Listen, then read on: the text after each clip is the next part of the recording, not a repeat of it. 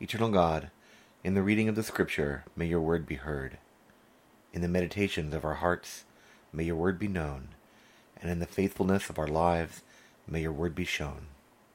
Amen. Our reading today is from 1 Kings, chapter 19. Ahab told Jezebel all that Elijah had done, how he had killed all of Baal's prophets with the sword. Jezebel sent a messenger to Elijah with this message: "May the gods do whatever they want to me if by this time tomorrow I haven't made your life like the life of one of them." Elijah was terrified. He got up and ran for his life. He arrived at Beersheba in Judah and left his assistant there. He himself went farther on into the desert, a day's journey. He finally sat down under a solitary broom bush. He longed for his own death. "It's more than enough, Lord. Take my life, because I'm no better than my ancestors." He lay down and slept under the solitary broom bush. Then suddenly a messenger tapped him and said to him, "Get up, eat something." Elijah opened his eyes and saw flatbread baked on glowing coals and a jar of water right by his head. He ate and drank and then went back to sleep. The Lord's messenger returned a second time and tapped him. "Get up," the messenger said. "Eat something, because you have a difficult road ahead of you." Elijah got up, ate and drank, and went refreshed by that food for 40 days and nights, until he arrived at Horeb, God's mountain. There he went into a cave and spent the night. The Lord's word came to him and said, "Why are you here, Elijah?" Elijah replied, "I've been very passionate for the Lord God of heavenly forces, because the Israelites have abandoned your covenant. They have torn down your altars and they have murdered your prophets with the sword. I'm the only one left, and now they want to take my life too." The Lord said, "Go out and stand at the mountain before the Lord. The Lord is passing by." A very strong wind tore through the mountains and broke apart the stones before the Lord. But the Lord wasn't in the wind. After the wind there was an earthquake, but the Lord wasn't in the earthquake. After the earthquake there was a fire, but the Lord wasn't in the fire. After the fire there was a sound, thin, quiet. When Elijah heard it, he wrapped his face in his coat. He went out and stood at the cave's entrance. A voice came to him and said, "Why are you here, Elijah?" And he said, "I've been very passionate for the Lord God of heavenly forces, because the Israelites have abandoned your covenant. They have torn down your altars, and they have murdered your prophets with the sword. I'm the only one left, and now they want to take my life too." The Lord said to him, "Go back through the desert to Damascus, and anoint Hazael as king of Aram. Also anoint Jehu, Nimshi's son, as king of Israel, and anoint Elisha from Abel-Meholah, Shaphat's son, to succeed you as prophet. Whoever escapes from the sword of Hazael, Jehu will kill. Whoever escapes from the sword of Jehu, Elisha will kill. But I have preserved those who remain in Israel, totaling 7,000, all those whose knees haven't bowed down to Baal, and whose mouths haven't kissed him." Here ends the reading.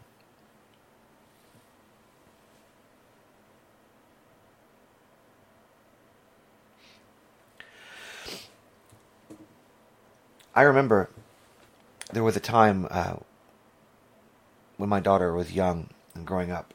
We were looking for some kind of scouting activity to do as a family. I grew up in the Boy Scouts, and the Boy Scouts were very, very important to me as a young boy, and they were very important to my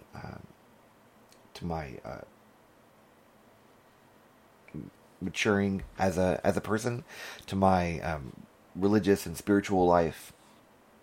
They were just very important to me. My parents were divorced when I was young, and my mom and dad were on good terms, and I saw my dad all the time. But I lived with my mom, and my mom wanted me to have a male presence, and so she sent me to Boy Scouts, and I was a scout, beginning in second grade and ending in high school. Just short of Eagle Scout, actually. But anyway, when my daughter was young, we wanted to find a scouting organization, and we looked around, and we wanted something that was co-ed, and we tried different things, and we eventually ended up at Campfire USA.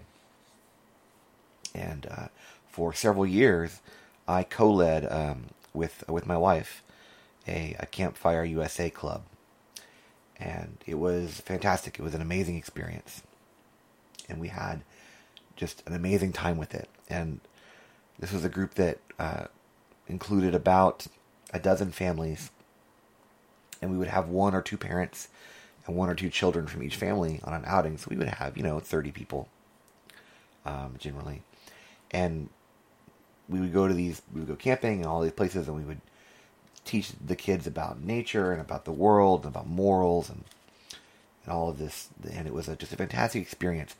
But after I led that group for several years, I think it must have been 5 years. After I had led that group for about 5 years, I was just completely burned out. I felt like everything was resting on me all the time to do, and of course that wasn't the truth. That wasn't the case, and that's actually, I think, one of the signs of burnout is when you feel like if you step away, everything will fall apart. That no one will pick it up and go forward with it, and you feel like you can't leave, and that's a good sign when that happens, that you've become burned out in what you're doing. But I recognized that, and I recognized that I needed to step away, that it was time for me to step away. And I had put into place, co-leaders. I had put into place all of the paperwork and the legal stuff and the bank account and all of the materials. We had continually added new families as old families left. So we weren't, it wasn't like we had one group and they were all gonna graduate together and that was gonna be the end of it. But we just felt like it was time to move on. And so I handed the reins over to somebody else and walked away from it. And they kept it going for another, I think, 2 years, and then it finally kind of fizzled out, that one particular group. But I know what it can feel like to feel burned out, to feel like you just can't take any more of what you're doing. There's just no way to continue.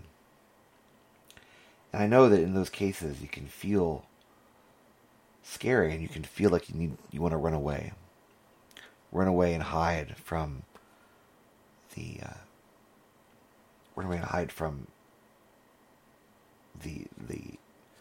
needs of the people around you who are asking things of you. And it's something that in this ministry I've tried really hard to make sure that I don't get burned out. I've got a council of church members who help run the congregation, and we have a church clerk and a church treasurer, and I've set up the bylaws so that it's not just all me all the time. I think that's really important. Jesus said, wherever there are 2 or 3 of you together, he didn't say go your own way. And so it's important to have that group of people around you. But in any case, that brings us back to our reading today from Kings. We read today about Elijah. Elijah is one of the great prophets of the Jewish scriptures, and he's seen very much as a second Moses figure in the Jewish scriptures. So we see in the story a callback to Moses and his experience of the burning bush, and his experience of God when God told him that God was going to pass by, and that Moses couldn't look at God, had to cover his face. and God passed by like a great wind. And so we see repetition of this theme with Elijah, but in this case, what happens to Elijah is that Elijah runs away.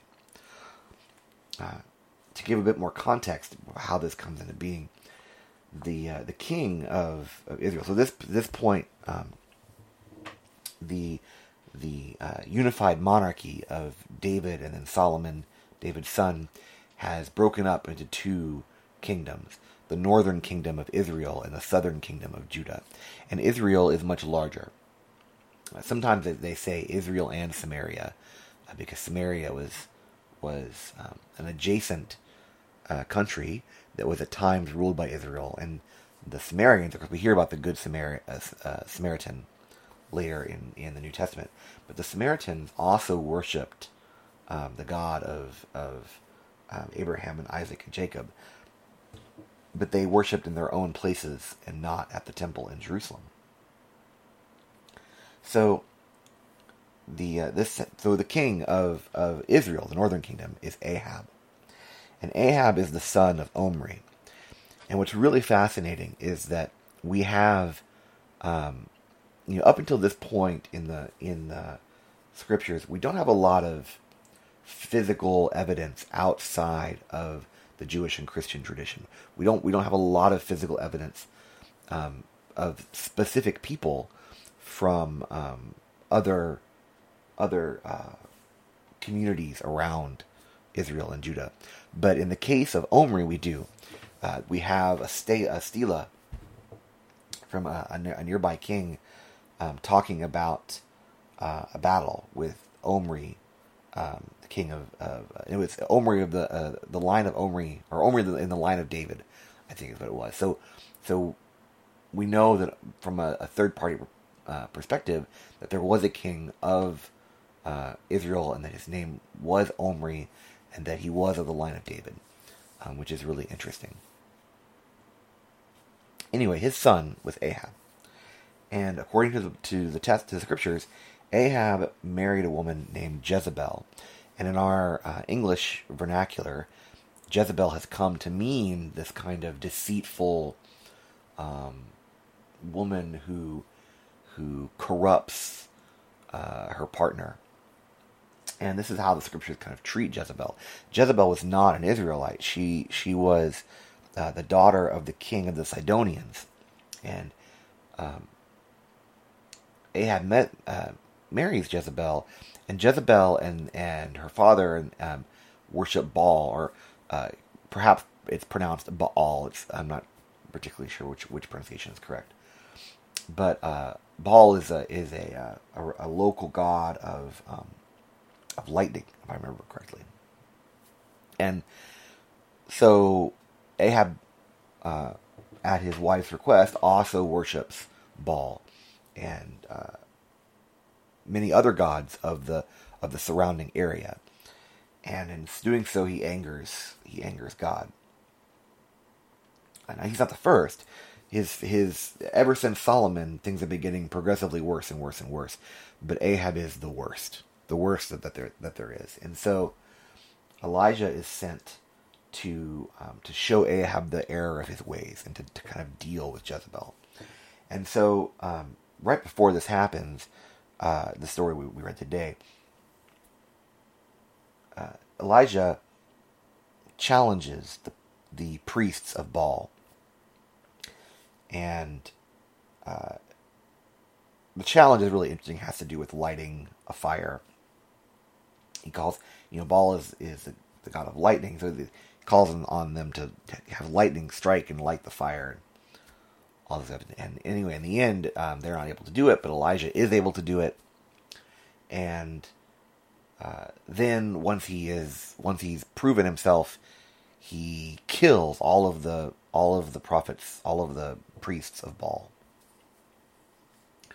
And when Jezebel hears this, she's furious, and so she basically promises Elijah that she's going to have him killed, and that's in the beginning of our reading. And so Elijah flees for his life. He's the the queen of Israel is said that she's going to she's going to kill him, and so he runs and he flees into the wilderness. And one of my favorite lines in this reading is when he flees and he leaves his assistant in another town. His assistant will get wrapped up in all this trouble he's in, and he runs and he goes to sleep. And a messenger of the Lord wakes him up and says, "Eat something." How many times have you been frustrated or angry or scared and freaking out, and one of your good friends who really cares about you says, "Calm down, sit down, eat something, stay hydrated. It's really important." So sure enough, the messenger of the Lord, the angel, says, "Eat something." And then he wakes up and there's food and water, and so he eats and he goes back to sleep. And he rests some more, and then the messenger of the Lord says, "Wake up, you've got a long journey ahead of you. You eat something before you go." And so he eats, and then he goes out into the wilderness to Mount Horeb, and into a cave. I mean, he's literally run off into the wilderness and is hiding in a cave because he's worried about Jezebel. And when he's in the cave, God comes to him and says, "The Lord's going to pass by. Go watch." And there's this reading about how a wind goes by, but God is not in the wind, and then an earthquake happens, but God is not in the earthquake, and the fire goes by, but God is not in the fire. And then there's a still, quiet sound. And some translations translate it as a voice, but it's actually just a sound. It doesn't, not even a voice necessarily, just a quiet sound. And Elijah hears God in the sound and goes out to the crack in the rock to see God pass by, but he covers his face because he can't look directly at God. Again, this is all mirroring Moses. So, what's interesting about this is, for a long time, when I've heard this verse preached, there's been a lot of focus on this bit about God is not in the wind, and God is not in the earthquake, and God is not in the fire, but God is in the still small sound, or often still small voice that Elijah hears. And there's lots of different ways to interpret this. And as I was studying for this verse in my various materials this week, I was surprised by some of the things that were suggested, because I had just never. They just never occurred to me as things about, maybe the one refers to Baal, and the one refers to King Ahab, and the one refers to the priest or whatever. There's all these different ways of looking at it. I had always thought about it and kind of been told about it, the idea that God is not in all of these signs and wonders, but that God is in that small inner voice that you hear in the quiet when you go out and reflect, when you go out and sit, and that's where you hear God. And certainly that's, I think, a good teaching. Like, I think that's a valid teaching, and it's an important thing to hear. But when I was reading up on this passage some more, and I was reading the passage again in its context, one of the things that was mentioned, and I really kind of caught on to, is this idea that really what this passage is about burnout. This is about Elijah being fed up, not in an angry way, but just done with this thing. God has sent him to take care of these priests of Baal and the Israelites, and he doesn't know what else he can do. And what does he say in the reading? God says, "Elijah, what are you doing here?" Not even like, I mean, he just asks, like, here you are in this cave in the mountain. What are you doing here? And what does he say? He says, I've come to take care of the Israelites because they're no longer staying in your ways, and they've forgotten your covenant, and they've killed all your prophets. I'm the last one, and now they're even trying to kill me. And he's explaining that that's why he's there. He's run because they're trying to kill him. And God says, go out and wait for the Lord to pass by. But if you pay attention to what happens when he talks about the wind and by everything,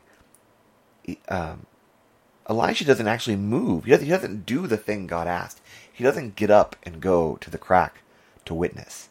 He stays where he is in the cave. And all of this stuff happens. The wind goes, huge wind goes by. So imagine he's in the cave, and outside the cave, big wind goes by, and there's an earthquake, and there's a fire that goes by, wildfire goes by. And Elijah is unmoved by all of this stuff. He is hiding in his cave. And finally he hears a sound, the faintest sound. And that's what gets him to go up and look out of the cave. And then God says to him again, Elijah, what are you doing here? And he repeats the exact same thing. He says it's the exact same wording he said before. He just complains again. He says the same thing again, same concerns. And God, instead of addressing his concerns, instead of trying to persuade him in any way, all he says is, get up and go back. Get up and go back and anoint Jehu as the new king of Israel, and anoint the new king of I think it's awesome, and anoint Elisha as your successor. And he sends him back to do that. So what he's done is he's given him a different task. So his initial task, he's come, Elijah's come to God and said, I can't do this anymore. And God has told him, well, then how about this? Go do this. Don't worry about that other stuff anymore. Just focus on this. And we don't see Elijah never makes it as far as we know to Jehu or the other king, but he does meet up with Elisha, and he passes the torch to Elisha. Literally passes his robe to Elisha, and Elisha then afterwards goes and anoints Jehu and whatever. So Elijah has passed on his responsibilities to the next generation, just as God asked him to do. And I think there's a lot we can see in this. For one, sometimes we don't listen. Sometimes God comes to us in many different ways because we don't listen in all of those ways. God came to Elijah as a wind and as fire and as earthquakes, and Elijah wasn't moved. And finally, God had to come to him as a still small sound to get him to come out of his cave, to come out of his cave where he was hiding. We can also see that sometimes the best way to help somebody when they're burned out is to show them, first of all, that they're not alone, that it's not just them, and to show them what they can do and how they can help in a smaller way, a different way. God says not only go and pass on your pass the torch on to Elisha, but he also says, don't worry, those people that have angered me, the ones that escape the first king will be killed by the second, and the ones that escape the second king will be killed by Elisha. And he says, but there are 7,000 of them left in Israel who have not bowed down to Baal, who have not worshipped Baal, and those God's going to save. Those will be God's people. So he's telling Elijah, you're not alone. Because Elijah feels alone, right? He says, oh, they've killed all of the prophets of God. I'm the only one left. Now they're going to kill me. It's just me. And if I die, what will happen? And God tells him, it's not just you. Don't worry, it's not just you. There are others. Go find them. Go get them to help you. And of course, we can always remember to eat something. Rest. When when you feel like you're overwhelmed by the world, take a nap. Eat a meal. Stay hydrated. Spend some time alone, listening to your own thoughts, listening for that still small voice of God. And hopefully you will be recommissioned, put back on your path.